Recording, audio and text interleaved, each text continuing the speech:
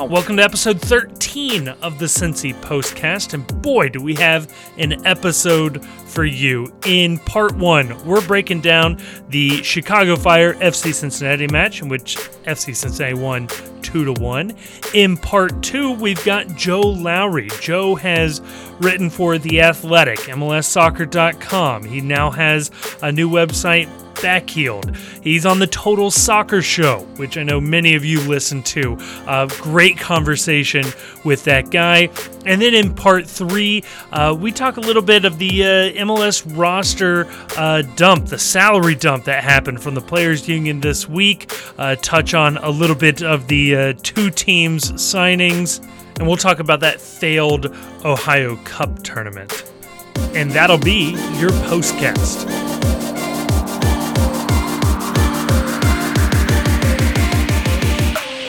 Oh, and joining me to discuss all of that and maybe less, let's see what I cut out of the intro, two of the regular contributors to The Post and, of course, The Postcast.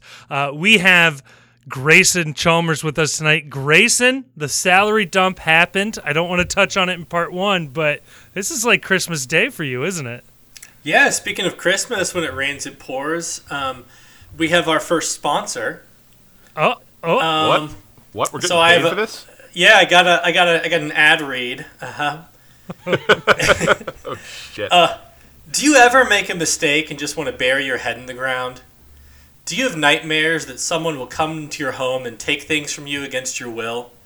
Do you see a tiny man yelling at you in Spanish and you know it's bad, even though you can't understand it? Is this a Ted Cruz campaign commercial?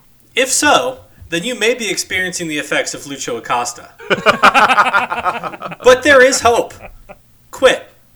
Just quit your job. Become a mailman. This message was brought to you by the U.S. Postal Service. The U.S. Postal Service. Quit. Deliver mail. On the plus side, based on what I've seen in the news recently, you can steal all the credit card numbers you can take if you're working for the Postal Service, so it could be financially lucrative in many ways. The fringe benefits are just off the charts there. And then, of course, we have the Chief War Pig himself. Chief, FCC is winning. The memes are starting to roll in online. What's the vibe on the internet these days for the Chief? The vibe on the internet is that we've long since speculated that our fan base would become fucking insufferable if we ever got good. And turns out we were right. So... Also, I was told online that I may have overused a certain word last week during the podcast in my zeal to show off in front of the Detroit City fans about a word they can't use. So I'm promising that last one excluded. We're going to try and be a little more kid-friendly this episode for the Chiefs, so we'll see what we can do about that. This is probably a decent time to bring up that my parents drove down to Florida this past week and decided for some unknown reason to listen to the podcast. And they said it was very good. They liked it. They didn't quite understand what was going on, but that they wish that one young man would clean up his mouth. And, that was you. Ope. My parents have no idea this podcast exists. Yeah, same. We're going to keep it that way. Probably for the best. No, last week we dropped a podcast immediately after a 5-1 loss. The listeners and the downloads made that abundantly clear that was posted after a loss. So, hey, we get to talk about a win this week, and it was a 2-1 win over the Chicago Fire in a game that, by any measure, FC Cincinnati was not the better side in, other than the score sheet. And that's really the only measure that matters. But Grayson, how did it feel to get a win when we probably didn't deserve one? Yeah, I feel as bad about that as the other teams felt when they were stealing wins like that over us the last 3 years. So I was about to say, you don't look like you feel bad about this. Just, judging the vibe here. No, I feel great about it. 4 wins in a row. We're working on 5 this week. I also want to push back on this narrative a little bit that we didn't deserve the win. You always deserve the win when you have the score sheet in your favor at the end of the match. It's kind of like when somebody says the better team didn't win today. No, the game has rules, and the rules set up a condition whereby you win the game. The better team is always the one that wins the game. So I apologize. When it's us. I apologize for absolutely nothing. No, when it's not us, we're going to talk progress. We're going to talk all sorts of happy nonsense. DC did not deserve to beat us. Montreal did not deserve to beat us. LAFC did not deserve to beat us. The better team didn't win in those cases. But this is different because it's us, and I'm a hypocrite. And, yeah, the better team won. But also, this is the Pat Noonan system. Yes, it is. The Pat Noonan system encourages, the other team's going to have the ball a lot more. And, maybe the Pat Noonan system doesn't want us to give as many set pieces away as we did when it seemed like every time down the field we were giving up a corner kick. But, we pressured them into those mistakes. That second goal, that was all Brandon Vasquez hustling, breaking a play up, not conceding that they were going to be able to move the ball around in their back third. He forces a bad turnover. Lucho, 2 good touches and capitalizes. I reject the idea that all mistakes are unforced errors. Unforced errors is a tennis thing. In this case, it's a team game. They play defense. We challenged them in a lot of spots, and we created goals by capitalizing on their mistakes. That doesn't mean that they lost the game. We forced them to lose the game. Right. And this is a game that, in my mind, was just calling out for Brenner's ability to press keepers and press defenders. I mean, this was the game that he could have embarrassed some people. I mean, we saw the instant classic photo of Lucho celebrating over the poor Chicago Fire defender. Man, I really wish Brenner could have had a crack at threatening a 17-year-old goalkeeper, just harassing him. I'm imagining in my mind, it looks like the handful of times that Ronaldinho managed to kick the ball out of a goalkeeper's hand and score a goal and things like that. That's what in my mind Brenner did this game, and he played. So all I'm hearing from that, all I'm taking away from that is that Kevin Wallace is advocating that more 17-year-olds should be abused by adults. So I don't know. That wasn't me saying that. That was Kevin saying that. That's certainly a take you can have. Man. Not a good look. I know, right? Not a good come look, on. man. From a man that's a foster father, I don't know how I feel about this. Do better. How old is 17 really? I mean, come on. We're starting to sound like a different podcast here. In fairness, that's a reference to a classic Dave Chappelle bit that you should definitely look up. Canceled. So I want to point Before he something was about canceled. I want to point something out about the own goal. Because I've always been process-based on this podcast. And by process, that was a beautiful pass by Barreal that Brandon Vasquez gets one touch on, settles, and scores. Right? Mm. He happened to miss the ball, and the outcome was the same. But, that was, by process, a beautifully executed play. I mean, that's a good point. in that one instance, it was beautifully executed. But, I mean, how badly were we due this kind of a game? Where how many games have we sat through where it's us with the donkey-footed touch, or it's one of our backline players passing to no one in the dead center of the field, the ball takes 2 more passes and it's in the back of the net. The receipts were so beyond due for us to get a game like this where all right, so I'll concede the idea that maybe we weren't the better team. I'll concede that's an argument you could make if you're an idiot. But we were certainly the more talented of the two teams. And at the end of the day, talent wins out in most cases in professional sports. For every one plucky underdog story, there's 1,000 instances of the more talented team going in there and handling their business. And talent all over the field won out in this game, and we won the game. If you're waking up and you're apologizing for how the FC won and how they gained 3 points, just knock it off. You've suffered. Yeah. I am giving you permission right here on the PostCast. I am giving you permission to be happy and stop apologizing for us being successful. It's okay. The feeling of happiness you have, that feeling of euphoria and joy that's usually reserved for watching the Bengals over the last calendar year, it's okay to have that for FC Cincinnati. It's fine. It's not. I promise you that no one is going to come in the middle of the night and take this away from you. It's fun. Enjoy it. If Chicago was in Cincinnati, if that was the Cincinnati Fire, they would be getting murdered in the media for how they've spent money, for how their team has been run. They have Yes. they have a foreign GM. They have had foreign coaches until recently. Right now, it's they do have they have like kind of a Pat Noonan right now as head coach, but they don't have a Chris Albright picking the players. Yep. I read a fawning article in The Athletic over Joe Mansueto, the Fire's owner, and about like how ambitious he is and all that stuff. They spent $1.3 million in salary on the center back that headed that ball into the goal. They spent $8.5 million on Xherdan Shaqiri. He's the highest paid player in the league. If you had to guess which player on that field was the highest paid player in the league, would it be Shaqiri or would it be the guy that took the ball off him in like the 80th minute or whatever? Yeah. Yeah. No, I couldn't agree more.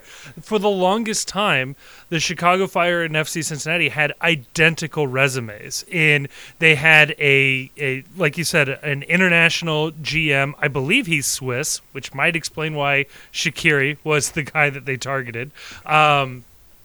And they were doing the exact same things. They were spending a ton of money in the wrong ways, using the MLS funny money in the wrong ways, and getting terrible results. I mean, the only thing that has made Chicago not look bad the last few years is FC Cincinnati. If we're not there, they're in the wooden spoon race the entire time. They probably don't get a chance to get wins off of us and are probably in that wooden spoon race if we aren't there.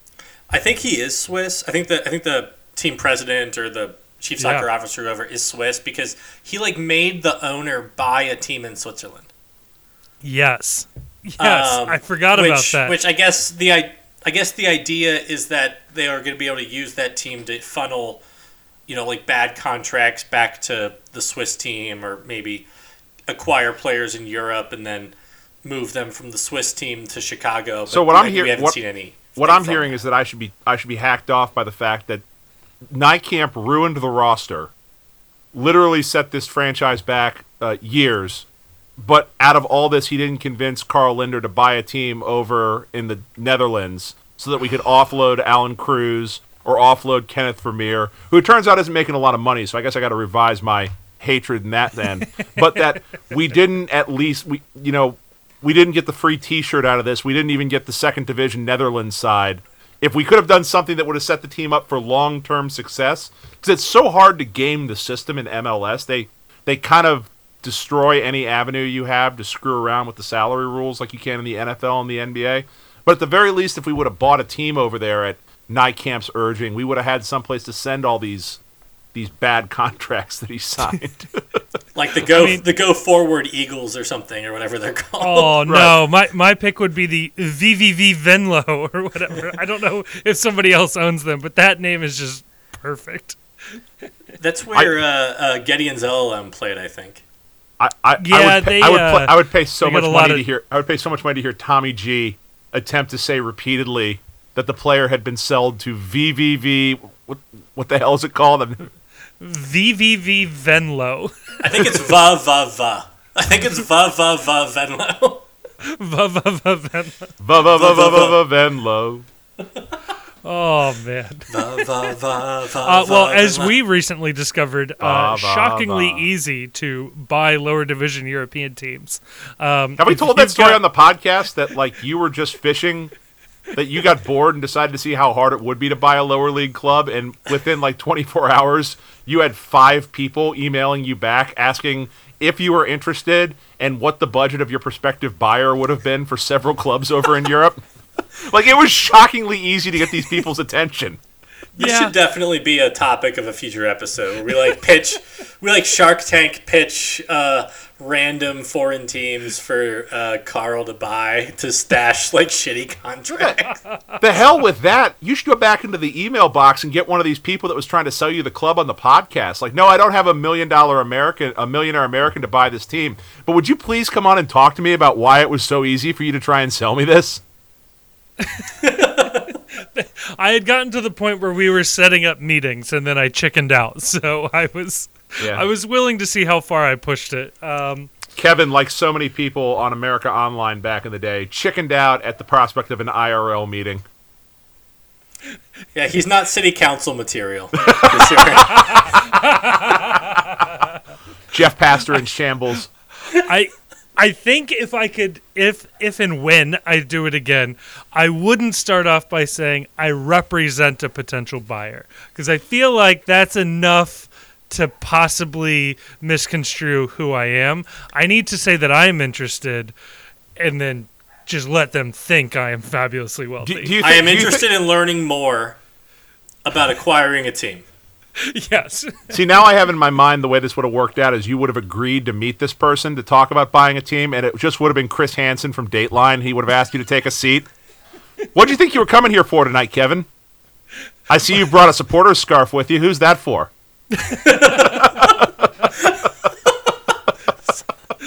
What's that growler for? Did you have big plans tonight? I'm going to read you back the chat log. I represent a very wealthy American with millions of dollars to spend. You don't have millions of dollars to spend, do you, Kevin? Who are you talking that to? Who are you telling that to?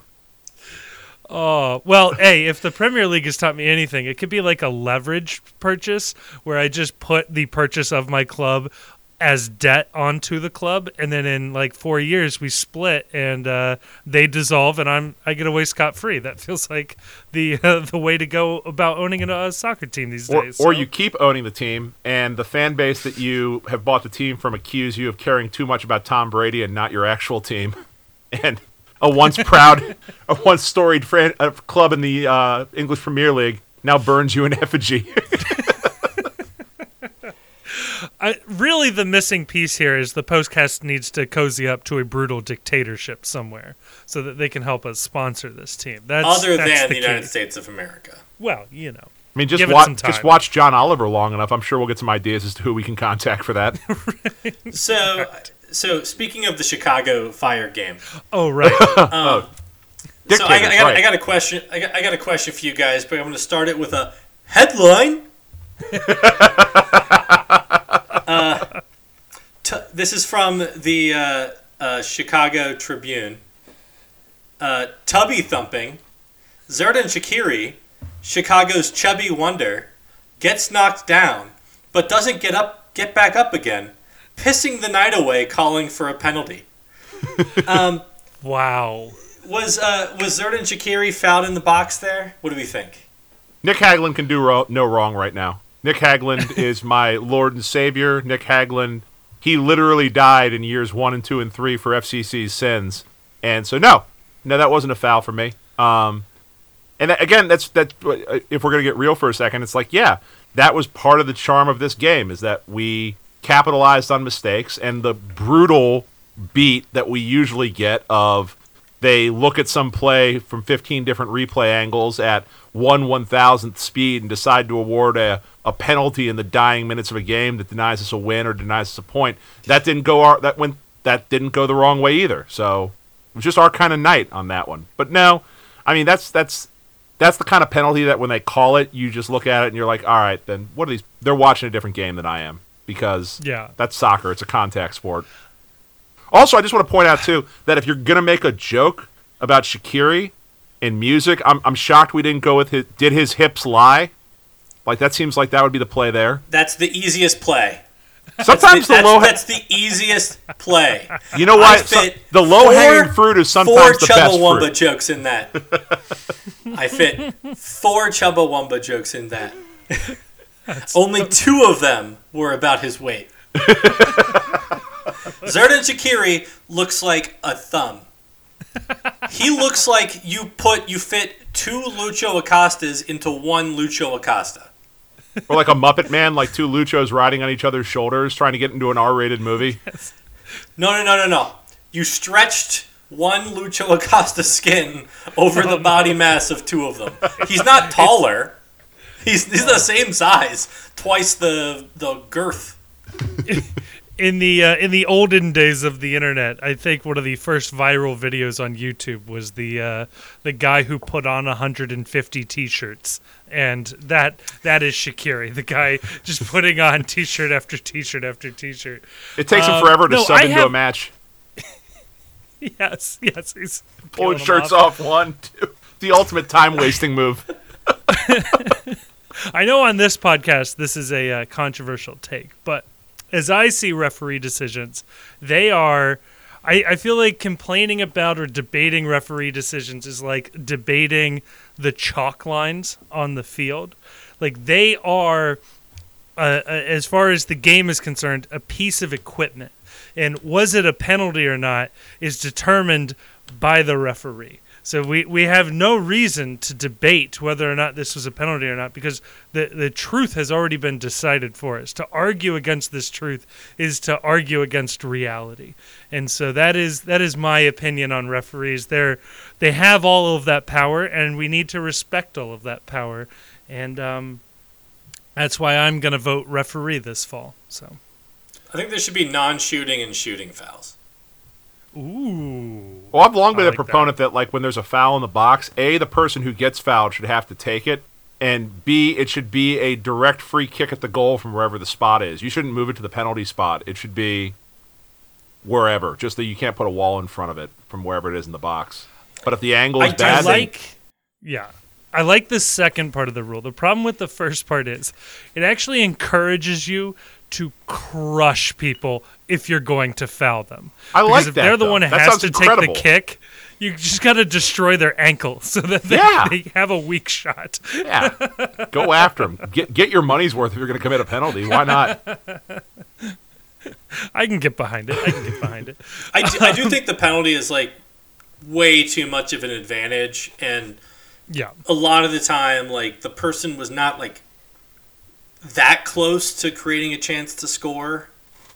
So I'm not sure they deserve like 0.7 expected goals. Well, that's why Reuter said when we interviewed him, it's like bring back the running PK from MLS 1.0, where at least it levels the playing field a little bit. I'd love that. I wonder if our guest has any thoughts about that. Ooh. Yes. Perfect transition there, Grayson. You should do this professionally. I do it negative professionally. He just thinks Grayson is a big proponent of the fact that we talk too much on these episodes, so he's trying to move us along this week. I don't mind it. No, but we do have a guest this week. It is Joe Lowery. Joe is a super interesting guy, young guy, but covering all of American soccer.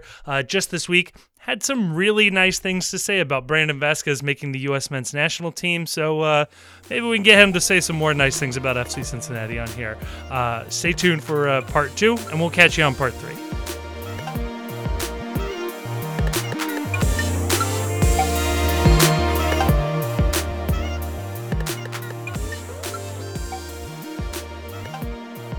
We are now part 2 of the PostCast. We are joined by a very special, a very lovely guest, Joe Lowery. You've heard his beautiful voice on the Total Soccer Show. You can now read his beautiful words on The Backheeled, a new website covering American soccer. Joe, thanks for joining us on the PostCast. Of course, I am so excited to be here to talk about anything and everything in Cincinnati, especially. You guys are having quite the season so far. Yeah, I know. We don't know what to do with our hands. It's a new and exciting feeling. People are happy about soccer. I don't know. Are we supposed to be happy? Are we? Is that what you're supposed to do? When I don't think so, but maybe you guys should try it and see what happens. Beats me, to be honest. Right. Our brand is misery, so this is really, really screwing our vibe up. Yes, we were particularly negative about the previous administration here at FCC. But no, Joe, I got to ask you a non-FCC question to start us off. And I don't mean to hit you with a gotcha right away, but why aren't you a Phoenix Rising fan? I mean, I kind of am. I kind of am, and I'm kind of not. So I'm based in Phoenix, and I spent some time covering Phoenix Rising, which is kind of the reason why I put the fandom away. As a native Phoenician and somebody who's lived in Arizona my whole life and still live here now, I was so excited to see Phoenix Rising rebrand from Arizona United, which was kind of just tucked away into the real bottom drawer, maybe not even in a drawer, maybe somewhere deep in the basement of Arizona sports, and to have Phoenix Rising and new ownership come in, and Didier Drogba being a part of that, of course, but I think even it's lived on well beyond him, absolutely. Having a legitimate team that people care about and that the ownership cares about and has put resources into has been great. And so I cheered for Phoenix Rising. We're going to be talking a tiny bit about that on the Total Soccer Show tomorrow, or at least I'm going to be shoehorning in a reference.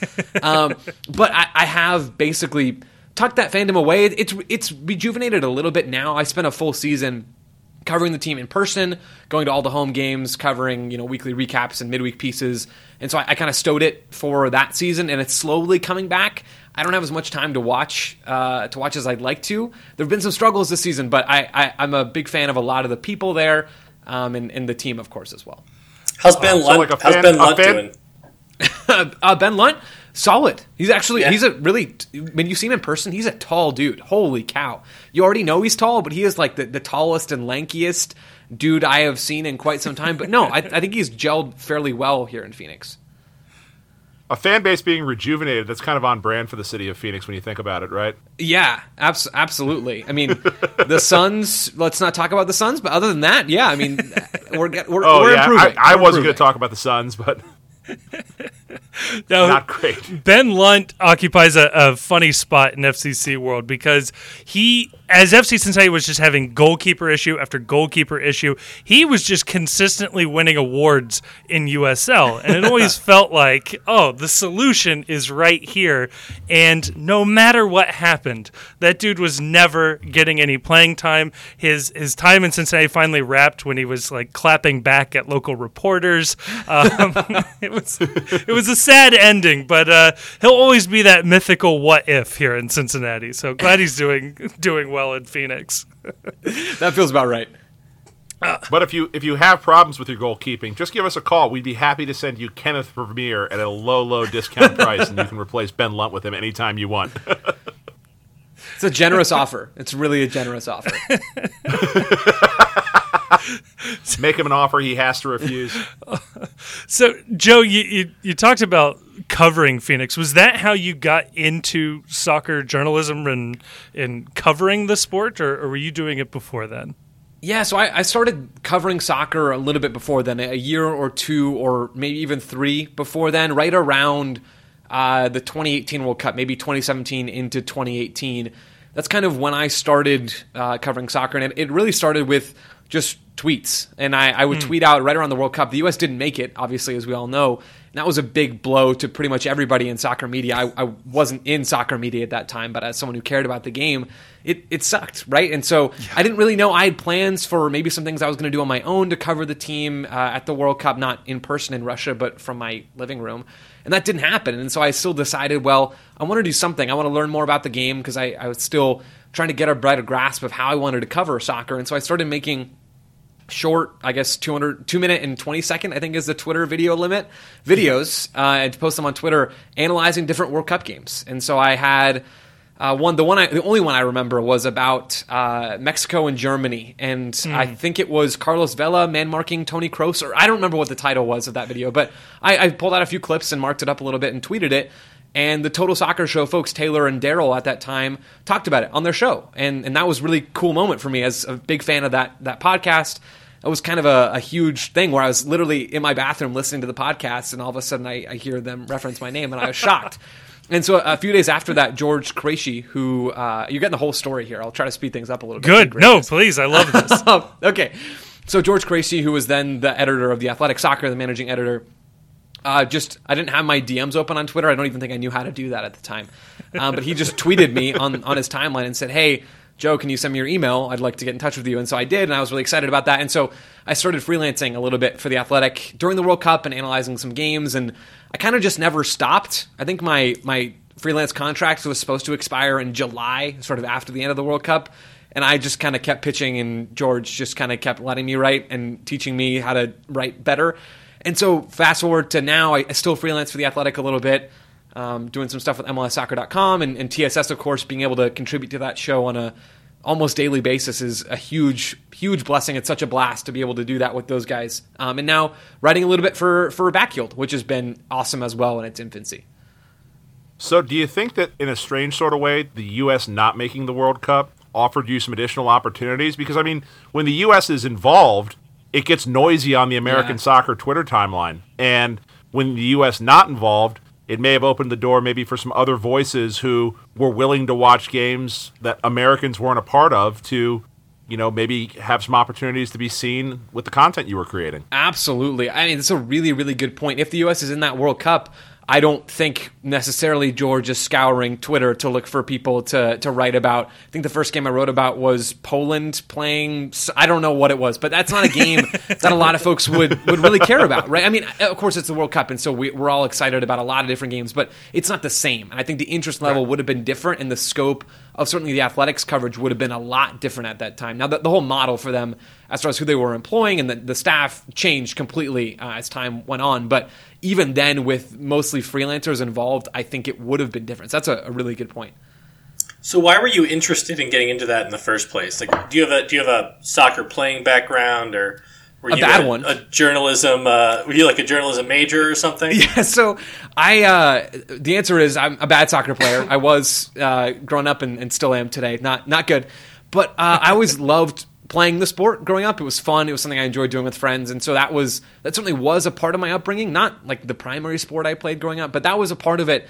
Really the part that got me is the strategic side of soccer. And that's what drew me to a bunch of other sports. I enjoy watching American football and basketball and occasionally baseball if I have the time, but really basketball and football, those are big for me because I love the strategy, right? Learning about different types of defenses and learning about play calling and those kinds of things. And soccer doesn't really have direct play calling or anything like that, but there is a very clear tactical side of the game that I think was a big part of why I wanted to learn more about the sport. And I still feel like I'm learning more and more about it all the time. When you have 11 players on the field, on each side of the field, that are reacting and influencing each other in different ways, there's limitless possibilities for how games can look. And you're probably not going to watch the same game play out in the same way 2 times, right? It's just not going to happen. So that was big for me. In addition to just seeing a real lack of tactical analysis. There's a few folks doing it at the time, and there's a lot more doing it now, and there are probably more doing it then than I realized back, I guess, 5 years ago or so.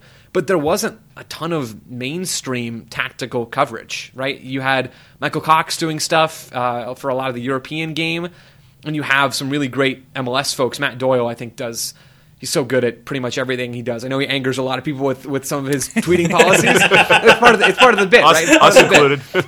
He is brilliant at what he does. He is brilliant at so many of those things. And Doyle and Bobby Warshaw for MLS when he was working for the league, listening to those people and reading their work kind of influenced me and made me realize, hey, that's like 2 people doing this on the American side. Why not have more people cover soccer this way? It's something I like to do. There's room for it, and I think sort of seen that take place over the last 3, 4, 5 years. So you referenced being an American football fan, and I love American football. It's what I grew up watching before I fell in love with soccer as well. And when you watch American football, they take great pains during broadcasts and in pregame shows to explain tactics to the average fan. I remember growing up watching John Madden on the telestrator, breaking plays down, and it feels like anyone that watches an NFL game for any number of years, you'll be able to pick up what a 4-3 defense, a 3-4 defense is, various offensive concepts. Why do you think tactical analysis didn't make its way to the American soccer broadcast the way it did in the NFL and other sports? Because you watch an MLS game or even a USL game, and the announcers and the pregame coverage rarely attempt to break tactics down and educate the viewer about tactics. Why do you think that is? Yeah, and it's not even just American soccer. I think this is an example of American soccer sort of copying a lot of European broadcasts who generally don't do a lot of that stuff either. You get some really good studio coverage, and I think Sky Sports does a pretty good job of this. I don't watch a ton of their stuff, but they have some pundits in studio that will go to the board and will bring some stats in and will break things down, and it's great. We don't really have that in the U.S., but I think we did copy a lot of the actual in-game analysis or lack thereof from a lot of those European games. And I think a big reason for that is in American football, to use that comparison, there's a stop every 12 seconds, right? Every 8 seconds. You have a chance to look at the game while it's paused and say, yeah, they are in a 4-3 defense. Yeah, they are in cover 2. Yeah, they are playing this or they are playing that. This is the play they were laying last time. And you have Tony Romo telling you everything that's happening before it happens, right? We don't really get that in soccer because you don't have those stoppages. Now, that doesn't mean that there isn't room for that coverage. I'm a strong believer that there is. And then if you start doing some of that stuff, even the most basic stuff, and I think Taylor Twellman does a decent job of this with ESPN. He knows a lot more about soccer than I do. I think he does a good job of intertwining some of those tactical insights that he knows and has experienced into his commentary, into his analysis live with John Champion on ESPN. But there's room for so much more, and I am really excited for some of the MLS folks that I know in the commentary world. Jordan Angeli, for the Columbus Crew. I'm not sure if I'm allowed to say the Columbus Crew on this podcast, but it happened anyway. You're not. No, but you did it already. She does a great job forgive you. for the Crew, breaking down some plays, and there's others as well, but there's room for way more, and I'm really excited for when that day comes. So I actually first, I think, heard of you when you were doing those like MLS assist podcasts with Jordan. Did you have an MLS background before do you have like an MLS team that you rooted for before you got into soccer journalism?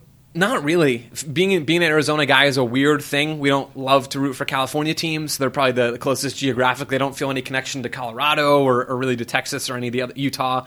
Right, none of the teams around make a ton of sense. So just kind of enjoyed watching Phoenix Rising and just observing MLS as a neutral, watching new expansion teams come in and trying to pick up, which teams were enjoyable to watch from a playing style standpoint, which teams were interesting because they were really bad or really good for a weird reason, which players were compelling. I sort of just picked up the game as a neutral and went from there. So no real MLS fandom background, but really a love for American soccer and for the league and a desire to tell more of or to share really more of the tactical side of the game. And Jordan happened to share that desire. And so we were able to I think, have a really fun time, the two of us doing that show. And it seems like from the response we got at times, there were some folks out there that enjoyed it as well.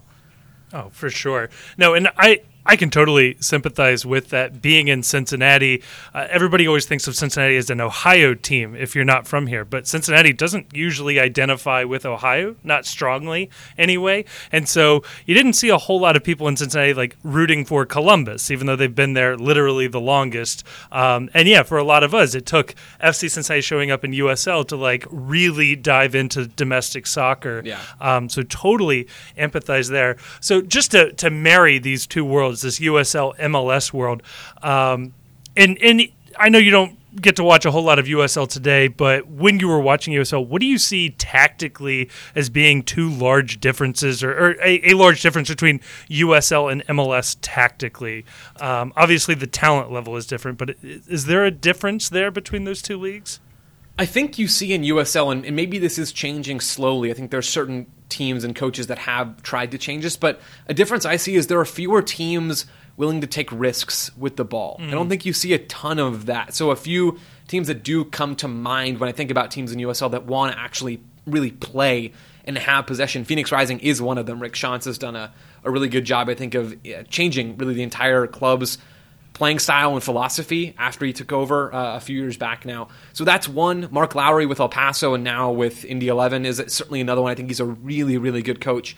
And then Louisville City. I think we see some of that with Danny Cruz. John Morrissey, who does a ton of USL Tactics stuff, just wrote a piece for Backheeled about Louisville City and really their continued and sustained success over the last half decade. It was a really good story that touched on the tactical side as well. But generally speaking, whether it's because of the quality of player, or whether it's because the playing surface, they deal with the same problems that MLS deals with relative to other soccer leagues in the world. They just deal with it a lot harder than MLS does. So we don't see a ton of MLS teams really try to go out there and seize the game either. LAFC do that, but they're not like possession all the time.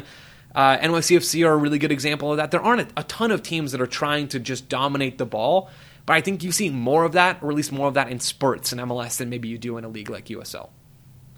So I've been a long proponent of a theory that MLS's tactical style and play style is dictated in large part by the fact that the salary rules dictate that there's just no getting around that every so often someone making $80,000 has to touch the ball. And that's no slight on someone making $80,000. Sure. That would be $80,000 more that I've ever made playing soccer. So good on them for that. But tactically speaking with MLS, do you notice a difference with the way MLS plays because there is such a gross talent disparity between the best players on the field and, not to be mean, but the worst players on the field? Whereas in USL, I noticed when I was watching the league, and I don't know if this was your experience too, that the talent level tended to be a little more uniform throughout the team, that there wasn't that, you didn't have the DP making $10 million compared to the guy making $80,000 at the bottom of the roster. And I think that produces some of what makes MLS interesting versus USL, where the experience tends to be a little more of the same from team to team?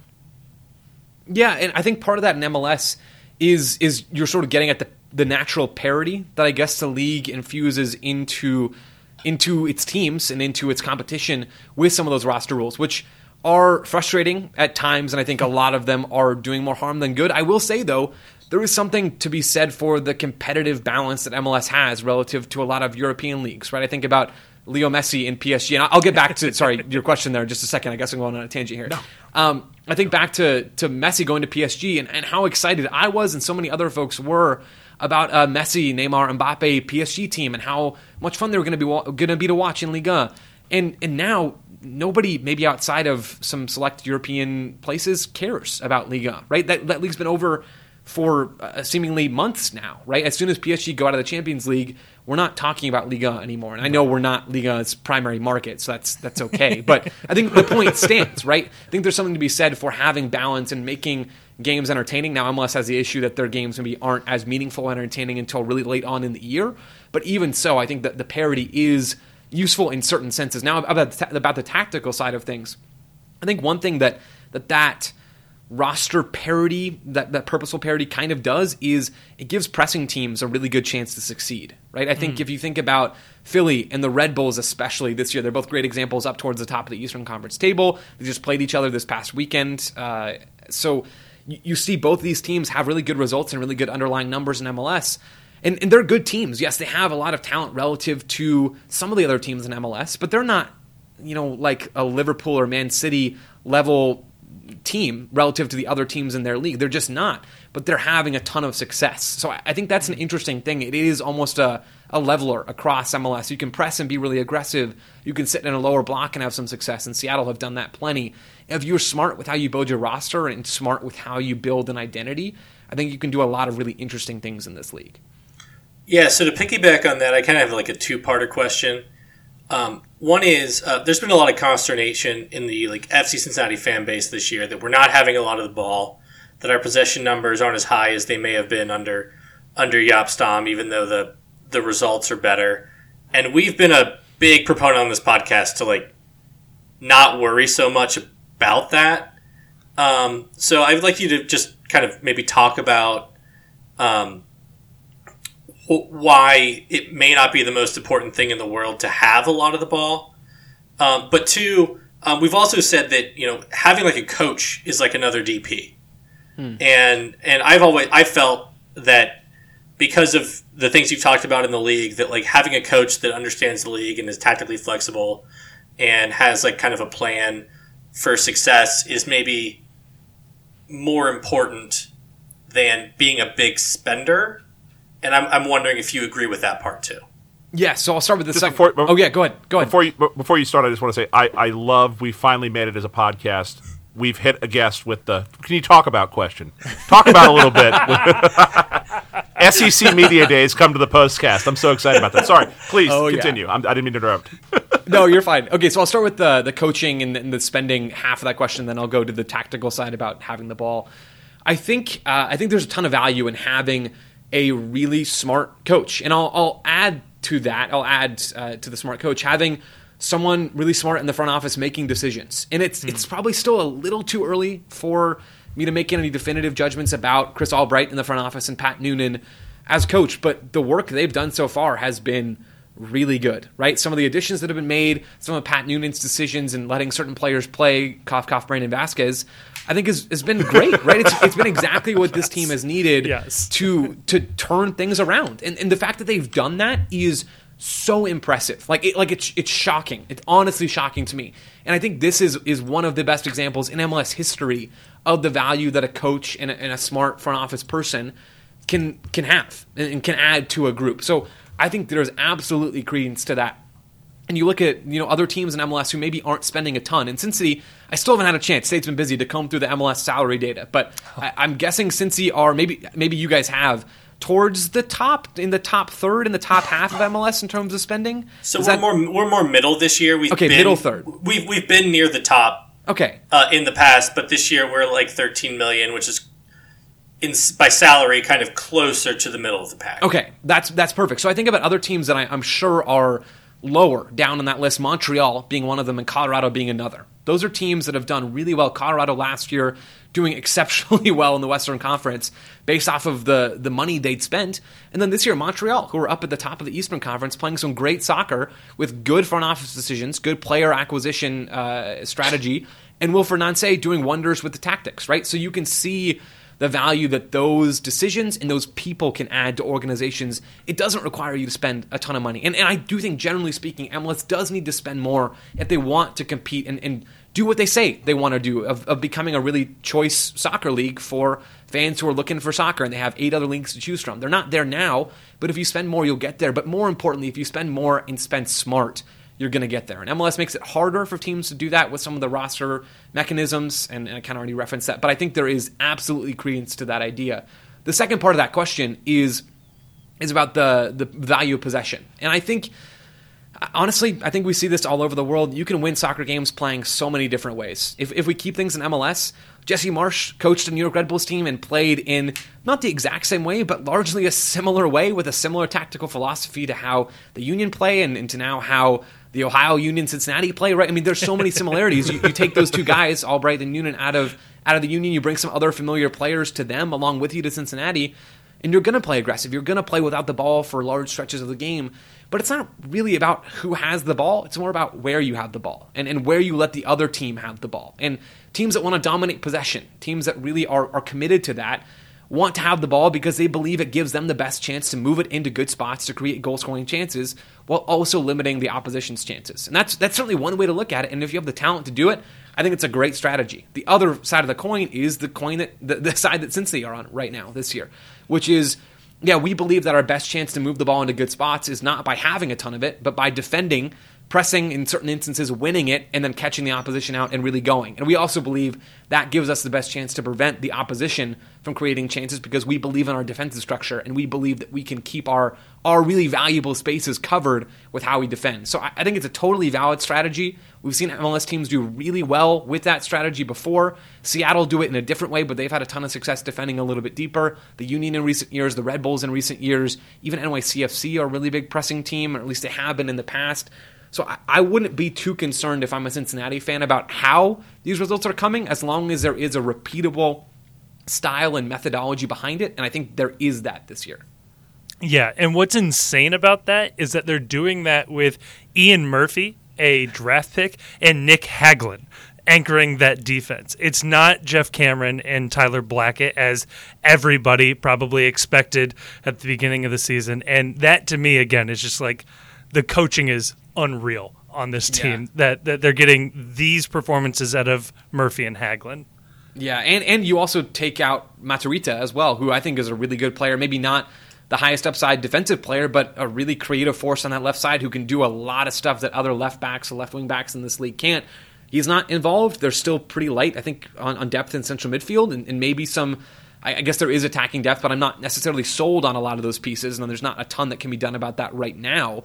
But even still, the roster isn't optimized, and the fact that a lot of these results are coming and the numbers look good behind the results, that's hugely encouraging, I think, for Cincinnati. Yeah, the important part for Cincinnati this year, I think, and maybe you can speak a little bit to this too, is that we've sort of learned the hard way that building an MLS roster, that you absolutely have to buy and locate and buy some of these high basement guys, where they're MLS experienced guys, where they're not at a risk to completely provide zero value. So you look at guys like Dominic Baji, Matarrita being another example of that, of guys where they may not have the upside of superstar potential at all, but at the very least, you know you're going to be getting solid pieces with them that you can count on, you can pencil them into a roster, and you know that they're not going to embarrass you out there when you sign them, versus some of the guys we tried to build our roster with in the past where we signed them and the basement fell out from underneath them and we got absolutely nothing out of it. And I think that's a trend and a reality for leagues all over the world. I don't think that's just an MLS thing. Having players who can fill out your roster, who you know will give you X, whatever that is for whatever player and whatever position, has a ton of value. It's extremely useful for a manager to rely on those players to understand, okay, I know this is what I'm getting. You're going to help us set our floor as a team. And your job isn't really to help us raise the ceiling, but your job is to get us consistent results at whatever level we decide makes sense and whatever the situation is in that particular moment. I think there is absolutely truth to that. And Cincy leaning into some of those guys this year, I think has had a lot of, has helped them get some of these results. Yeah, and one of those players, that comes to mind, at least somebody that was highly thought of before this season, but hadn't shown it yet, was old Brandon Vasquez. And Vasquez, I mean, we memed it. I like to think we memed it into reality. Brandon Vasquez to the national team. And then at a point there, we were willing to go with the Mexican national team. Just any national team that would take him, we're happy for Brandon. Realistically, do you think Brandon Vasquez can play on a World Cup roster at the end of this year? Yes, I do. Do I think it's likely? Maybe not. Right? I mean, come on, lie to me. Okay, lie to yes, he will be in Qatar. The challenge is we haven't seen him with Greg Berhalter before, and I think there's a good chance he gets called up in June. Berhalter referenced a dual national. It sounds like it's going to be an attacking player. Brandon Vasquez is that. He checks that box. So I think there's a good chance we see him in June. After the June window, I think we'll have a much better idea of what the outlook is for the World Cup. It's just too early, in my mind, for any 9 outside of Jesus Ferreira. He's the one guy. He's leading the MLS Golden Boot race. He's played for Berhalter plenty over the last, I guess really throughout the World Cup qualifying. He's been involved in that group, and he does something different Ferreira does than any other 9 that the U.S. has, really any other player that the U.S. has. So he's kind of in his own little bubble. But as far as who's filling out the second and third, if we assume there's going to be 3 9s going to Qatar for the U.S., as far as who's filling out those spots, Brandon Vasquez, for me, has pretty much as good of odds as anybody else. He is hindered by the fact that he hasn't been involved with the U.S. before at the senior level. That does hurt him compared to some of those other guys, but he also has a chance to prove himself and to start fresh in ways that other players don't. So could he be on the in Qatar on the U.S. roster? Yeah, why not, right? So when you watch Brandon Vasquez right now, it's sort of been a revelation to a lot of people around here, and we saw a little bit of it at the end of last season. And if you were actually paying attention to FC Cincinnati at the end of the year last year, God bless you. But what do you see from Brandon Vasquez that would lead an FC Cincinnati fan to think this is a repeatable skill set? This is something we're seeing that isn't just a flash in the pan. That there might be something here that that is awakened within him to give him this potential to continue what he's doing and go on to Qatar for the United States. His movement in the box is the first thing for me. I think back to that goal he scored against Minnesota. What was that? Not this past weekend, but the one before, right? That game winner. The movement is great, and he's not exactly fighting through like a really compact crowd of bodies inside the 18. It's not the best defending from Minnesota, but you can still see his understanding. You can almost see it in real time. Him realize, okay, this is where to cut and this is where to go. It's so smooth from Vasquez, and he sees space and moves to exploit it really quickly and efficiently. And he's done that all season long. He's even done that earlier in his career as well. Some of that promise has been there before. He's just now getting a chance to show it in a team that isn't combusting as it goes along, right? So that's a huge part of it. The other part is I think he's fairly well-rounded outside the box. I think he has decently soft feet, which is impressive for a bigger dude. And because he is a bigger guy, he can hold up the ball. He's a threat in the air. He can body center backs off. And he's not perfect at any of those things. I think there's room to improve each one of those dimensions of his game. But when you think about a guy like, well, really any good number 9, I was going to say Chris Wondolowski, not that Vasquez is or maybe will ever be Chris Wondolowski, but how much those 9 just live off of movement in the box, and the rest of the stuff they can add is gravy. If you put them in a team that can give them the ball in good spots, they're going to be dangerous. And right now, Vasquez is doing that box stuff and then some. I'm so glad you brought up the Chris Wondolowski comparison, because Vasquez this season has given a lot of credit to an FC Cincinnati assistant coach for his movement in the box in particular, but his goal scoring, Dominic Kinnear, who help make Chris Wondolowski who Chris Wondolowski was. So if that can be, if he can be the next Chris Wondolowski, I look forward to him skying a obvious chance at the 2026 World Cup. Oh, come on, man. Come on, man. Come on. Come on. Guys, he'd make a World Cup roster, 2 World Cups running. That's fun. Skying it for Mexico. It's forever too soon. It's forever too soon on that one. Fair enough. Fair enough. I love the groans on that. That was just perfect. So you referenced earlier talking about MLS, and I wanted to pick your brain on this before we get too far astray. The roster rules that are holding MLS back. In your mind, what are the rules specifically that are holding MLS back? And if you were Don Garber for a day, what rules would you undo immediately in MLS regarding salary and roster structure? Oh, the interesting thing is, if I was Don Garber for a day, I'm not sure I would make any of those changes. I think his perspective and the perspective of a lot of owners is we need to be very, very measured with how we do this stuff. And I'm not sure that's necessarily the wrong way to look at it. I think maybe you loosen the reins a little bit. So I probably would make some changes, but I don't think I'd blow up the system in the way that maybe a lot of other folks would. Things that are too complicated that are holding the league back. There's just too much right now. There's just too many roster rules and mechanisms that don't really add things when you could just loosen some of the restrictions and get the same value. I think adding the U22 initiative is good, and it gives teams more flexibility to sign players that are under 22. The transfer fees don't have as much of an impact. They hit the budget at a certain charge consistently. That's great. Maybe instead of that, you just expand the salary cap a little bit. And that is happening with the new CBA. They are going to add money into the salary cap every year. But maybe getting rid of some of those buckets. And I am not as well versed in the MLS roster rules as I would like to be. And I know how much of a sicko that makes me. But that is on my list of things.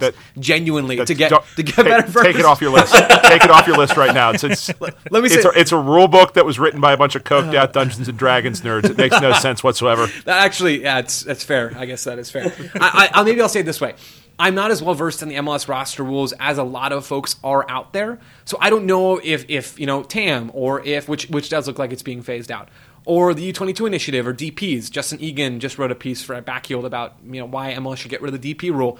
But the major theme is simplify, right? Simplify, allow teams to spend money in a more efficient way than they can right now with all of these rules. And not every team's going to do a good job. Some teams are going to do a terrible job. But that's just kind of how soccer and roster building works. I think giving teams a chance and allowing them to spend a little bit more in a less restricted way will help the league. But that's also how sports works, too. Yeah. I mean, you look at the NFL, there are a lot of teams in the NFL that are terrible at understanding how the NFL works. The Detroit Lions haven't figured this out in my adult lifetime. But that's kind of the part of the fun is when you can understand the rules and you can go online and you can have a coherent debate with someone about why your team doesn't understand the salary cap and why your team doesn't prioritize the right. It's hard to have that in MLS because there's probably 5 people that understand the rule book in the entire country, and all 5 of them write for the Athletic, so it's like they're already being paid. Right, and it's like, I think the salary cap and a lot of the mechanisms add a level of entertainment and just nerdery to MLS that I enjoy. And I maybe that goes for a lot of other folks, and I'm guessing it doesn't probably go for a larger portion of the soccer audience. As an American sports fan, I am not itching for MLS to get rid of all of these things. I'm not itching for them to get rid of some of these aspects that I think make the league interesting in a way that no other soccer league really has. But I think it is too complex. I think the rules are too difficult for people to interpret, and they require too much legwork to really understand for people on the outside and also for people on the inside. It's difficult for people inside organizations to understand what they can and can't do, not in every case, but in some cases. And I think that does make things a little harder for MLS teams than it needs to. Yeah, I'm not sure you need to phase out all of that stuff because you see how NFL and especially NBA fans go nuts about the what is it, the trade simulator where you can figure out trade machine. How to do all that stuff. Yeah, so people love kind of figuring out the little nuances, but I always felt like not always, but one of the things we've always held our hat on here is being a big spender in the league, and clearly that didn't do anything for us. So I think we talked about in this podcast how not necessarily being a big spender in relation to the other teams is necessarily that big of a deal. But I do think that if you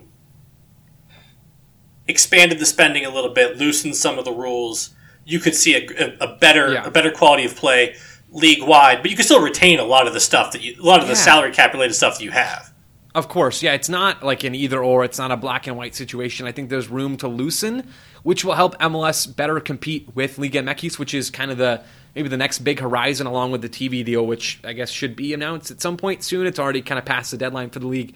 But those things and headed into 2026, those are all kind of key storylines around the league right now. And seeing how teams spend with the little incremental extra bits of money they get between now and the end of this CBA, and then to see what happens after that, I think will be really interesting. Because to a certain extent, like, in order for MLS to take the next step as a league in America, I mean, the NBA and the NFL, they're year-round leagues where people follow the intrigue of rosters, of salary cap, free agency, the draft, everything like that.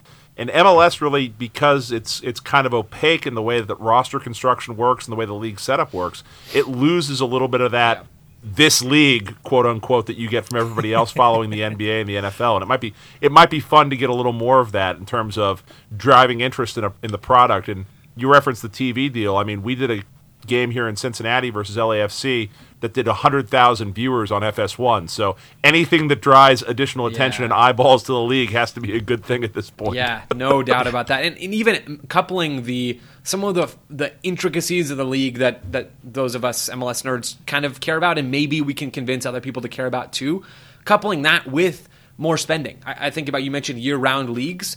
The NFL and the NBA certainly are. I would argue that even the Premier League is that, because of the transfer 100%. Interest. It's not because they have a ton of fascinating roster mechanisms. People don't care about that in Europe.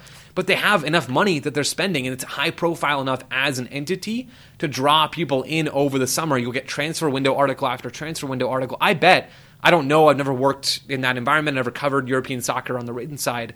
I bet those do better metrics-wise, performance-wise, and clicks-wise than any other stories they put out all year long. And I think if MLS can get a couple of those things put together, maybe in a decade, now you're really starting to cook. Oh, for sure. No, I've definitely heard some European-based podcasts where the hosts are bemoaning the fact that they feel like people are just fans of transfers and not teams, which is fun. No, for me, I think the MLS should just be transparent about things. Like, how much GAM does every team has? We don't know. We don't. Right. They don't give us totals, which is very annoying. But no. Speaking of transparency, Joe, you're writing for the Backheeled now. Tell us a little bit about your new site. Absolutely. So backheeled.com. You can find us at Backheeled on Twitter. Is a new website covering American soccer, and our goal is to cover it from different and really unique angles. So we're covering MLS, we're covering NWSL and USL and the U.S. national teams. We'll have stuff around the June window for the USMNT and some women's national team stuff later on in the summer when they have some really big tournaments going on. Our goal is to do all that stuff in different ways, and we have a really diverse group of folks that cover it in I guess their own unique kind of way. I mentioned Justin Egan. He does a lot of the MLS stuff, and he writes and likes data, but also looks at the league through a really interesting lens and can condense big topics into a readable article, which is something that I think not many folks out there can do. Adam Snavely is covering the league in his own and covering soccer in his own very Adam Snavely kind of way, which I think is great. Yes. I've been a huge fan of his work. We freelanced at The Athletic at the same time, and Adam is just, great. He does great work covering American soccer. John Morrissey covering some USL stuff. I mentioned his name earlier, a real tactics guy, and also knows and has a lot of context in the USL world. Ariana Cascone is a data person who also knows a ton about the NWSL, knows more about that than anybody I know, and she's done a great job covering it so far for Backheeled. And then some freelancers, some contributors as well that are maybe outside of that core group. We had Adam Bells of the Scuff Podcast write a piece on the U.S. men's national team. J. Sam Jones, who writes for the Mothership, MLSsoccer.com, wrote a really fun entertainment rankings piece for the website last week. And Tom Bogert, Tommy Scoops, is going to be writing a couple of things going forward as well. All right. So it's a fun cast of characters. It really is. We've had fun working together, and it's been fun for me to bring some different voices in as well. And myself writing about MLS and the U.S. men's national team, and I'll be doing some women's national team stuff, trying to shine a light on some of that tactics stuff we talked about earlier. So between tactics and data, some humorous stuff, and just some weird stuff that I think people are going to love, that's what we're trying to do with Backheeled, and so far it's been great. So just to bring it all full circle, You started because the U.S. missed the World Cup, so that makes you the biggest Trinidad and Tobago fan of all time. How much are you looking forward to this November, finally covering and writing about the United States playing in a World Cup? A ton. I honestly am so excited. It'll be... I mean, we need to figure out exactly what our content plan and strategy is going to be. I'm excited to even have the chance to do that stuff, right? We have plenty of ideas already cooking, but really finalizing that as we get closer into the summer and into the fall is going to be a blast. Like, that stuff gets me excited before the soccer even happens. And then watching this team, whatever happens at the World Cup, you're going to play England, you're going to play another European team of some kind. There's quality games in the future for the U.S., all 3 group stage games, and maybe something after that. I think it's going to be a blast. Oh no! It sounds awesome. I will definitely be instantly subscribing and reading all of those things. Thank you. You guys got a great site cooking over there. And Joe, thank you so much for coming on the PostCast tonight. Hopefully you had fun. I know I had fun. And yeah, thanks for coming on. Of course, guys. This was seriously tons of fun. I really love what you all are doing. Really great voices covering Cincy, and it's been a blast talking with you guys. I'd love to do this again sometime. Awesome. Well, hey, if you ever make your way through Cincy, first Skyline Coney's on us. Thank you. Awesome.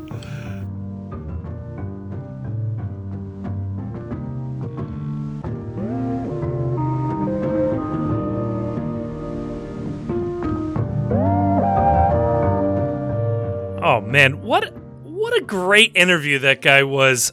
Joe Lowery, check him out. Check out all of his work. Backheeled at Backheeled is where you can find where he's writing stuff. I really enjoyed that conversation. Like I said, hopefully he did too. I don't know. I like to think that we're just running this podcast so that we can have an excuse to talk to interesting people that we've read their work and listened to their words over the years. So and who will answer one of our DMs to come on the show. That also is a prerequisite. And won't get rejected by FC Cincinnati PR's team. Yeah. Anyway, speaking of FC Cincinnati PR, salary dump day. I mean, this is a great day in MLS every year. It happens twice a year, but really it's the first one that matters the most.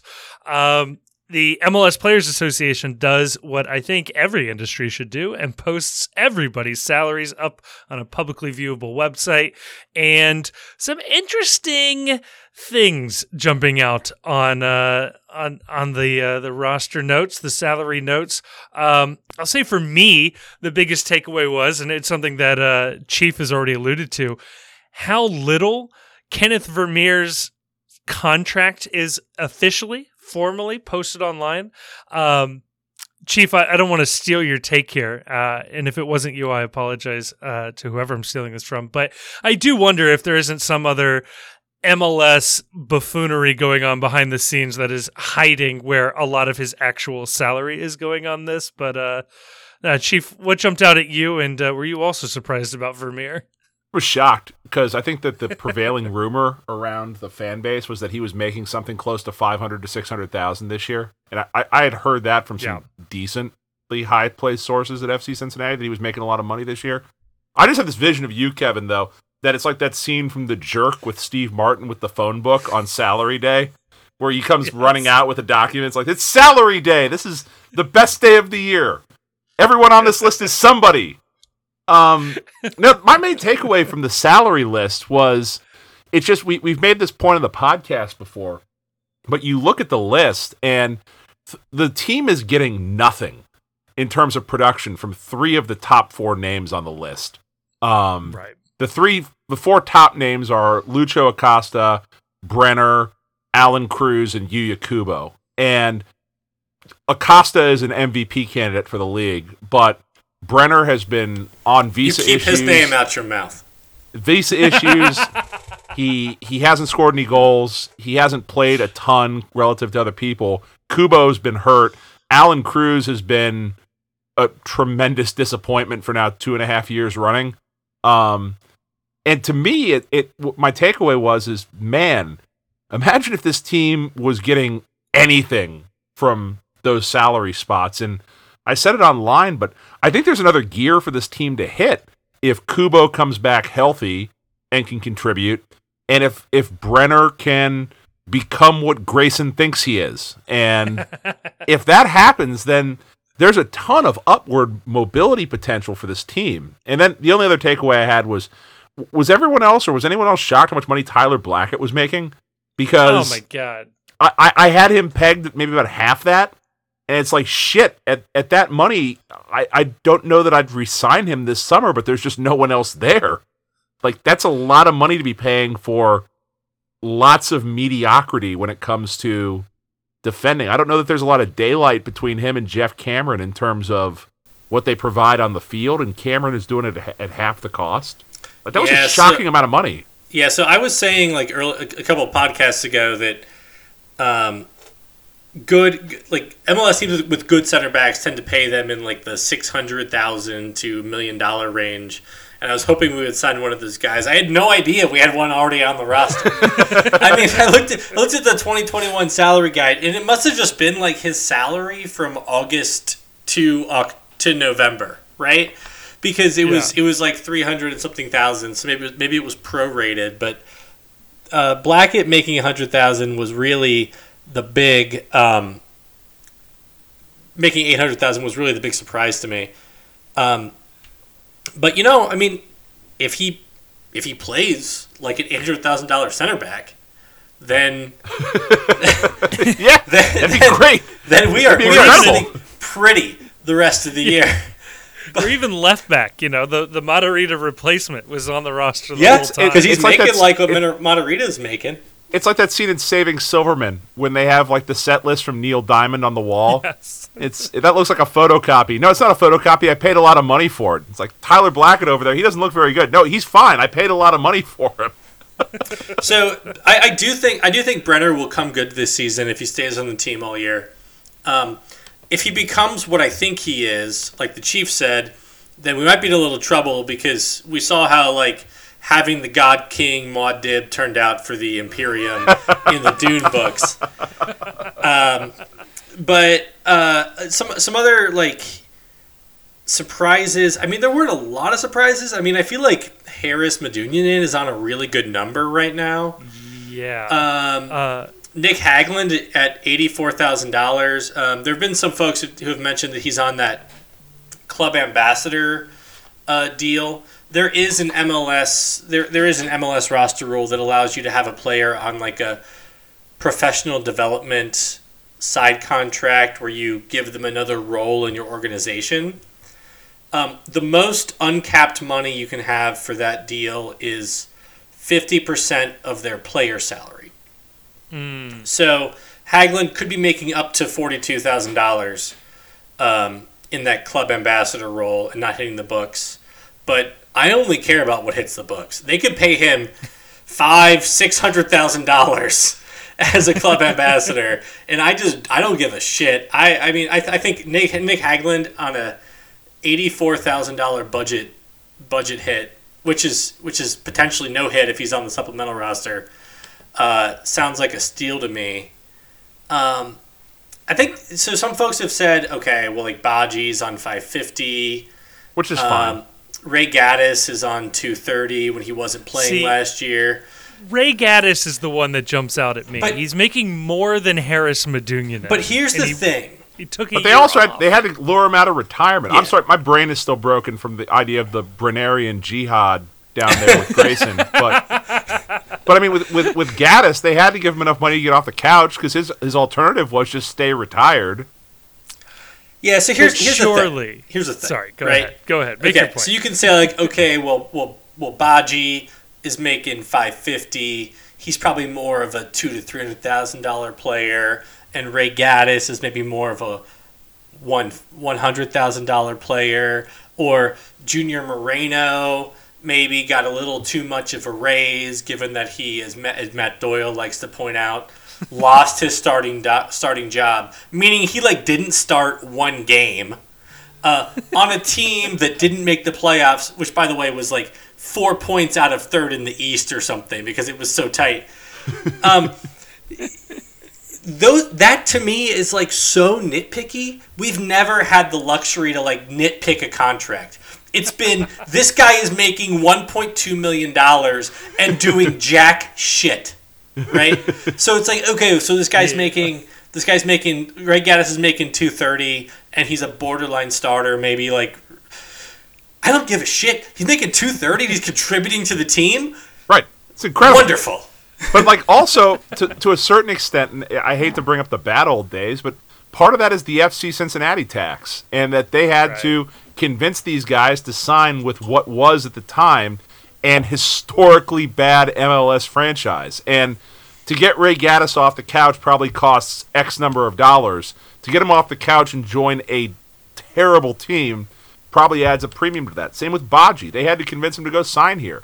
And that Badji had options. I mean, Badji surely had options. Yeah. I'd like to point out about the Badji deal. It's a 1-year deal.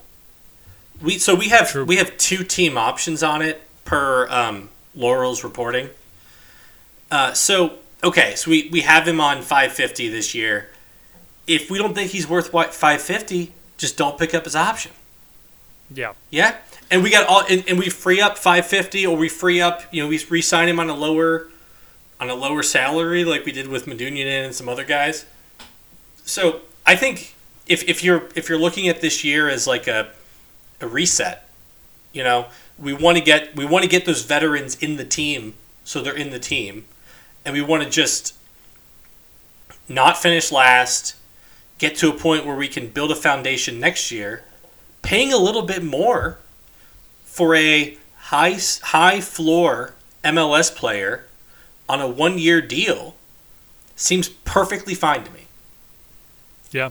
I think it's a bit of smart shopping from Albright in the sense that, you're not tied in long term. I have to imagine we're in the last year of Medunjanen's deal. I don't remember if he has a multi-year deal. I assume not. They re-signed Medunjanin to a 1-year deal on a much lower dollar amount because his contract expired in the offseason. Right. The other nice takeaway from this was looking at it was that every year you get to use that get this bum off my roster MLS mechanism to cancel a contract.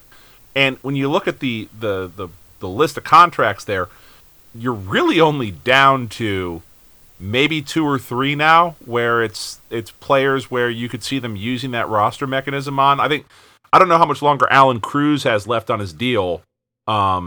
He's the obvious choice because, dear God, what a waste of cash. I believe Cruz and Kubo are both up this year. Okay, so then you're really down to 1, and that's Isaac Atanga at this point.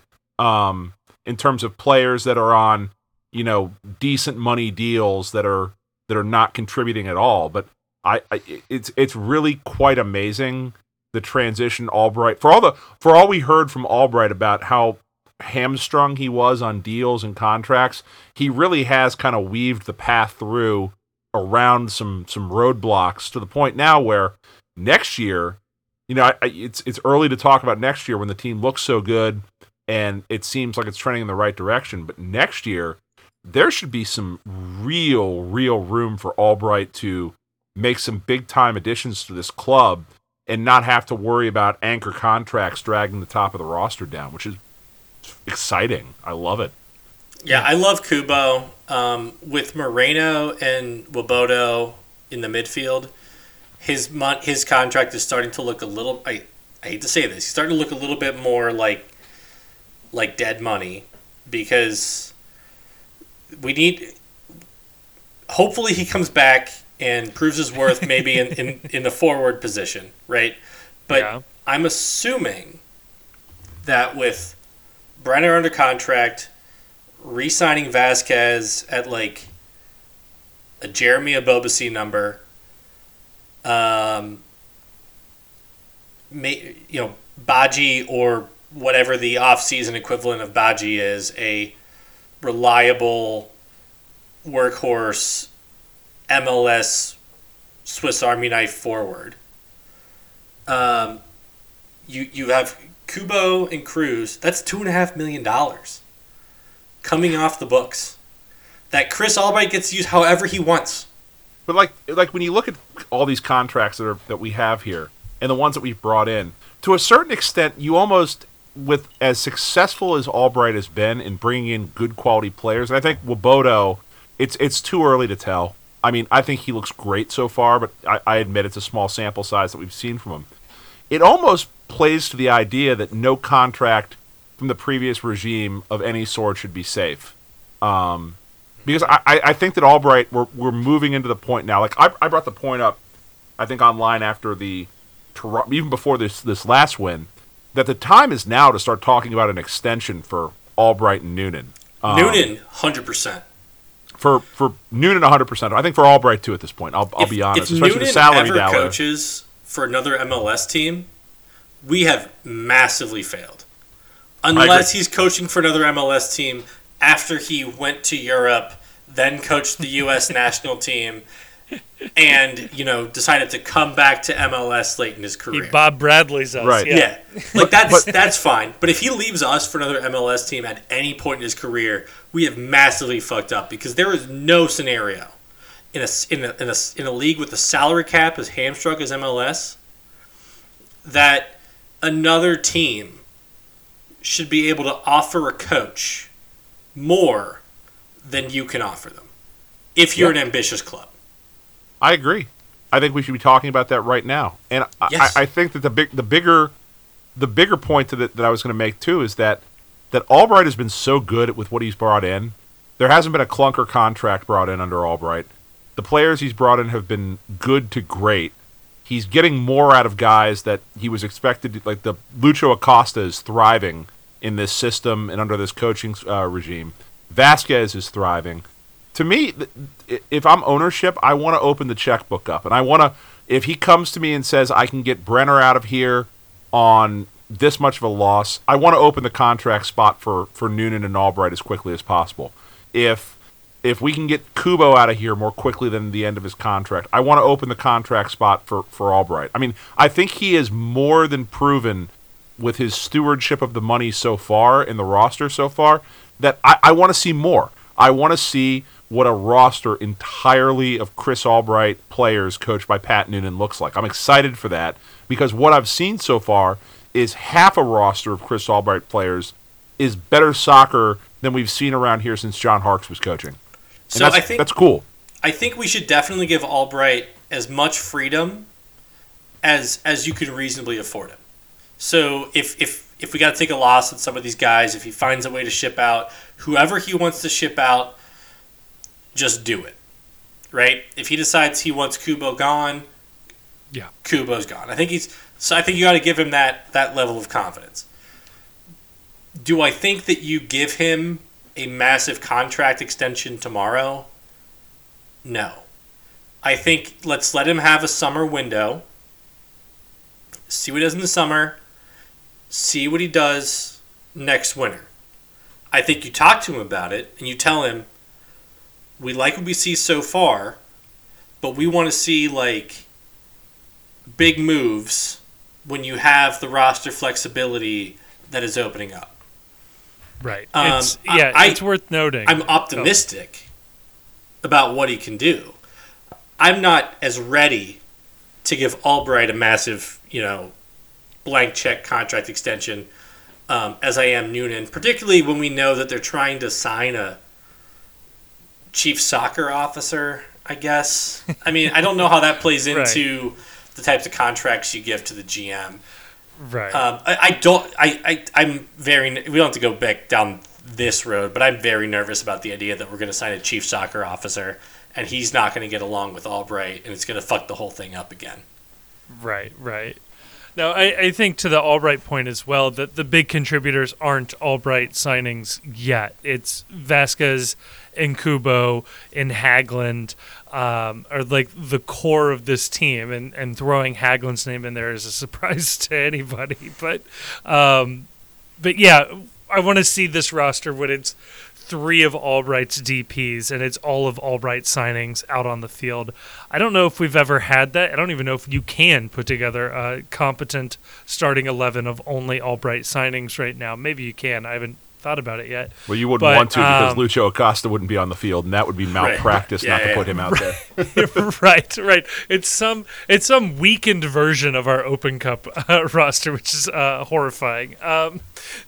But no, I think too, Chief, to your point about there being another gear. The Corner of the Galaxy podcast put together this quick little sheet of the dollar per point or how much each point has cost each team this year, and it's insane to think about the amount of dead roster space that we have on our roster right now, and it's not hurting us. So Cincinnati ranks 9th in the league in basically the least expensive points that they have, which means on salary. We're on salary, which is we're efficient in like this is what budget teams excel at, and we're doing this with a shit ton of wasted roster. Just incredible to think that where this team could be with a number of imports. Yeah, I brought this point up earlier today, but you think about it, if you replace the players we talked about earlier, Brenner, Kubo, and Cruz, with academy players or super draft picks, I don't know that this team has any different point total right now.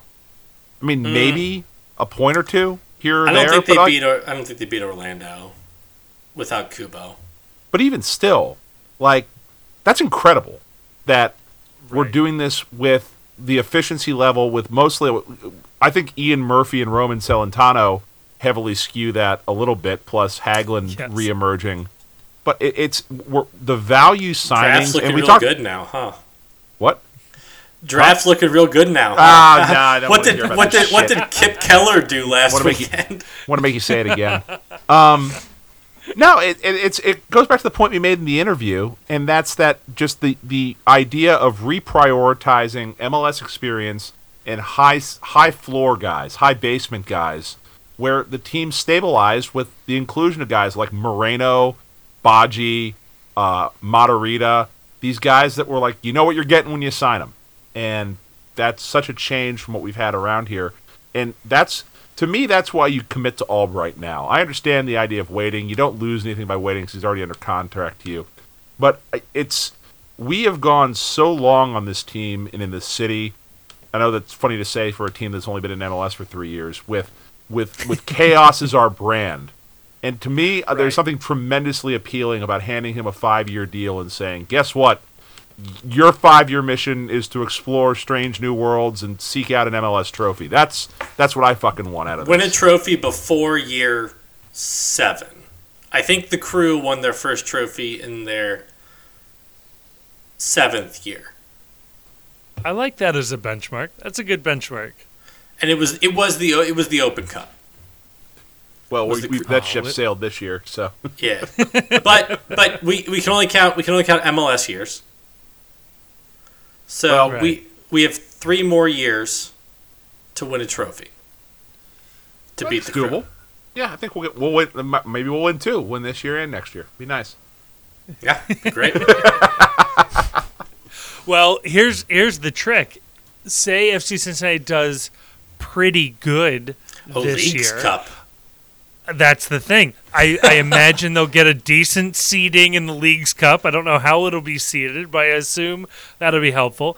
And if the Open Cup keeps the same format, they'll get a better placement in the Open Cup and get to skip around. So we'd be able to skip that Pittsburgh round, which can just be a little trap game for you. No, I mean, this year could set up a potential run at a conference title, an Open Cup, a Leagues Cup. I mean, there's certainly possibilities there with, like we said, minor tweaks, just replacing a couple of roster spots. I mean, I haven't gone through it, but I imagine you could find 2 midfielders on this MLS PA sheet that are making Kubo and Cruz's salary, that if you swapped them in, like, you could just be setting this team on a whole new level by finding 2 other TAM signings somewhere else in the league and just drop them into this roster. I know one cup we're not winning. We are not going to win the Ohio Cup this year. God. I will make that prediction right now. We will not win the Ohio Cup. Now, okay, so I'll set the table and then I'll address something here. So the Ohio Cup, according to the Daily Mail, I believe is the definitive source on all things Ohio Cup, is apparently dead. This was before Valencia, many people even knew it was alive, which is incredible. I will. Is it worth saying that we knew something vaguely about it beforehand? Probably not. But it sounds like it was going to be right. Name your source. Jeff Birding wrote it in the memo on the check that he sends Yeah, us each week. duh. So it was nice. Ohio Cup coming soon. No, so How do you it think was we got Grayson that nice new microphone? Those aren't cheap at all. No, so it was Newcastle, Wolverhampton, Valencia, and another team that I do not remember. Not Villarreal. Villarreal. I'm saying Villarreal, bias. I almost okay. said Viacia. Viacia. It was just Gustavo Viacia. It was part of his punishment for not showing up into camp in shape. Yeah. One Gustavo Viacia versus Newcastle. Now, it's not obvious to me that either Columbus Crew or FC Cincinnati would have actually been a part of this. I think the idea was they were going to do either the two English teams play each other or one Spanish team, one English team play, and then they would have a final somewhere. I don't know, maybe in Cleveland. That would be fun. But it sounds like it all fell apart. I don't know why. The Daily Mail seems to suggest that the league needed to sign off on this thing and didn't, or were incredibly hesitant, or maybe had some condition that nobody wanted to play along with. It was implied it was related to ticket sales. Sales, which indicates to me it's another casualty of the Who concert. That people have already been to TQL Stadium enough this year. And, a lot of the people who might go to this game had bought tickets to the Who concert. And we're no longer interested. So the logic is it's impossible to deny. I just don't even know how to start fighting that. It's just when I think of the Who and the fan base of Valencia, I just see it's one circle. The Venn diagram is one circle right there. I don't know. I won't get fooled again on that. Maybe I'm alone in this take, but do you guys care about these friendlies? Like, unless it's like the team you follow, do you care? No, I don't care. I don't care. I'm a Chelsea fan. If Chelsea showed up, I would go. But the problem is that not even Chelsea is showing up. It's Matt Miazga. Matt Miazga and the reserves. Like, even Christian Pulisic wouldn't show up for a friendly that Chelsea's playing. If he does, he's on for 15 minutes, he waves the crowd, and everybody has a good cheer. But these friendlies they're cash grabs. They are a chance for people who are, which I guess would be most people, who are never going to make it over to London or to Europe or to Manchester or to Liverpool to go see their EPL team. And losers. Yeah, whores, as we call them. And, I get the appeal to a certain extent if it's your team, but I remember when Crystal Palace came here back in, 16? And that was the biggest deal. The biggest goddamn deal in the world because a USL team was playing an EPL team. But what most people don't know is the year before, Crystal Palace had played up at the Crew Stadium and had drawn like 10,000 people. Like, nobody cares. Like, it was a novelty act when we were here, when we were in USL, and the novelty had died by year 2. Like, do you remember when they announced the international friendly in year 2? There was an issue that the director of sports marketing for Valencia wanted to be part of the announcement, and he was stuck on a transatlantic flight and couldn't join the press conference. So Jeff Birding goes out and holds a press conference with all of the local media there, thinking that they were going to get, Man United or they were going to get Tottenham over here. And instead, the press conference is Jeff Birding stalling for 15 minutes and then saying, I can't announce who the team is, but I can announce we are playing a team from La Liga. And then proceeds to talk for another 15 minutes about La Liga and has the lamest 30 minutes of saying nothing. It's still on their YouTube channel. You can still go on FC Cincinnati's YouTube channel and watch this awkward press conference. But even then, like, as soon as they said it was Valencia and La Liga, nobody around town gave a shit at that point. Like, there was no buzz. There was no interest. I think they were doing buy one, get one tickets by the end of it just to try and get them off people's hands. No one cares about this shit. So I personally am interested. However, I think that we've had enough here, right? Like there have been too many U.S. national team games here. Oh, geez. Cincinnati we don't gets want. it all, huh? We don't. Cincinnati gets too much. We don't need a Premier League team here. Get your mangoes We back don't out need again. a La Liga team here. We don't need an NWSL team here. The point of having soccer is to grow the game. That's spicy. Is to grow the game in the country, right? It's for other people. It's not for us. It's not for our enjoyment. So don't give us anything. I mean, we already have an MLS team. Why would we want anything else? So give Mexico back to Columbus. So you want the Kentucky Cup? This needs to be played in Louisville and Lexington, and let the lessers experience the joy of. No, it should be the Nebraska Cup. Play it in Omaha and Lincoln. The Cornhusker Cup. Yeah. I will say, actually, I know we were being facetious, but if I you need to point that out because some people will not figure that out. No, they're going to get whooshed directly by that. But if I was in charge of marketing an EPL team, and I wasn't necessarily doing this to make money, but to grow my fan base, I would absolutely be playing USL teams. Because, yes, if you actually played the new Lexington team as, I don't know, Wolverhampton, you could turn Lexington, Kentucky into the Wolverhampton city. And, that would be your in. And I know it's not sexy, but if you could claim, an entire mid-sized American city as, being behind your team, that would be cool. And then, have, Newcastle play Louisville, and then the winner plays in Lexington again or whatever. I don't know, whatever you want to do. That makes more sense to me. But this also makes me think that MLS teams in January should play friendlies in Europe in the middle of their season. And I think you should absolutely have Seattle versus San Jose at Old Trafford in the middle of their busy December season. I think there's something there. So why do we think this got canceled? It's got to be... It's got to be the Who concert. It's got to be Birding. Yeah, it's got to be the Who concert, yeah. It's got to be Jeff.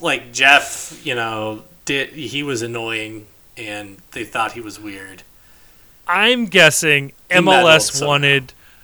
To be real, I'm guessing MLS wanted a too large of a cut of ticket sales, and they were projecting too few tickets to have made that financially worthwhile of putting on a sham tournament.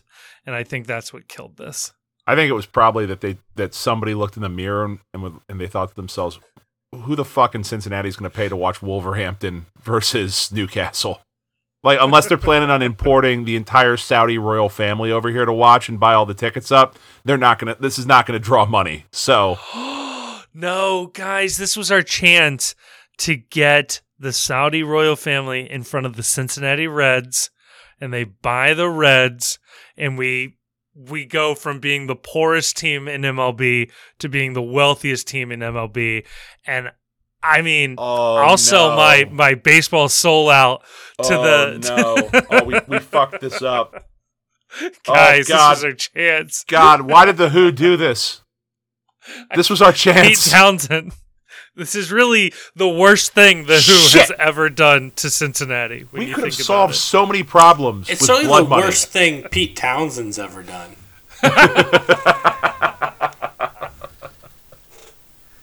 Oh no! Pete Townsend, abusing things in their infancy. Oh no! Oh, I can't believe. I mean, the poor FC Cincinnati field. I don't think got fully rooted. It was far too young, and they built that stage right on top of it. And oh boy, just crushed it. When you throw your beer can now, it won't be on the original turf. It'll be on replacement turf, and that's just sad. It was my favorite turf. So Grayson, I want to get deep inside the take here. So Grant Wall said we're on the final shortlist for NWSL expansion. Is it your take right here on the postcast that we should deny having a women's team? I find that to be a misogynistic take, but I'm just going to hear what you have to say about it. Ooh. As to we should spread the wealth and let some other team support women's athletics, and we should not support women's athletics in Cincinnati. Well, what we should do is we should support women's athletics, but we should let somebody else have it, right? Because that's the right thing to do. We should let Columbus have the team, and then we should all be season ticket holders of that team, Not go to the games, because you'd have to spend gas, and that's bad for the environment to spend the gas to go to the game. True. But give them the money, for sure. That is the worst imaginable way. No, you know what you could do? You could have Meg Whitman start an NWSL team in Sacramento. That's the ultimate make good. They get their professional team. Meg makes up for pulling out of their MLS bid and causing them to crash and burn. I mean, am I the only one here that wants an NWSL team here? No, of course I want a NWSL team. I want us to have everything. I want us to have all of Newcastle's games. Move Wolverhampton to the West End. I want all the national team games, all the women's national team games, all the Premier League team games, all the NWSL games. I want all of it. I want the World Cup here. They are called the Wanderers. Right. Because it's not for me about growing the game. It's about putting it all in Cincinnati, which is where I live. Save some takes for the rest of us. Christ.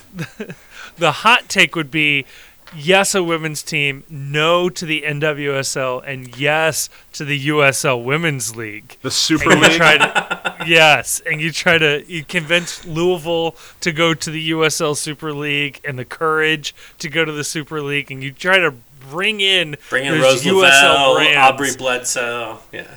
See?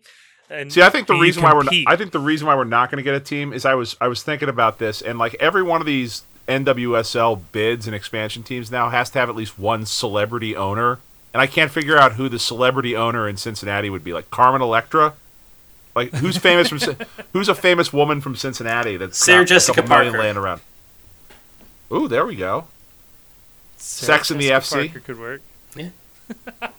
George and Amal Clooney.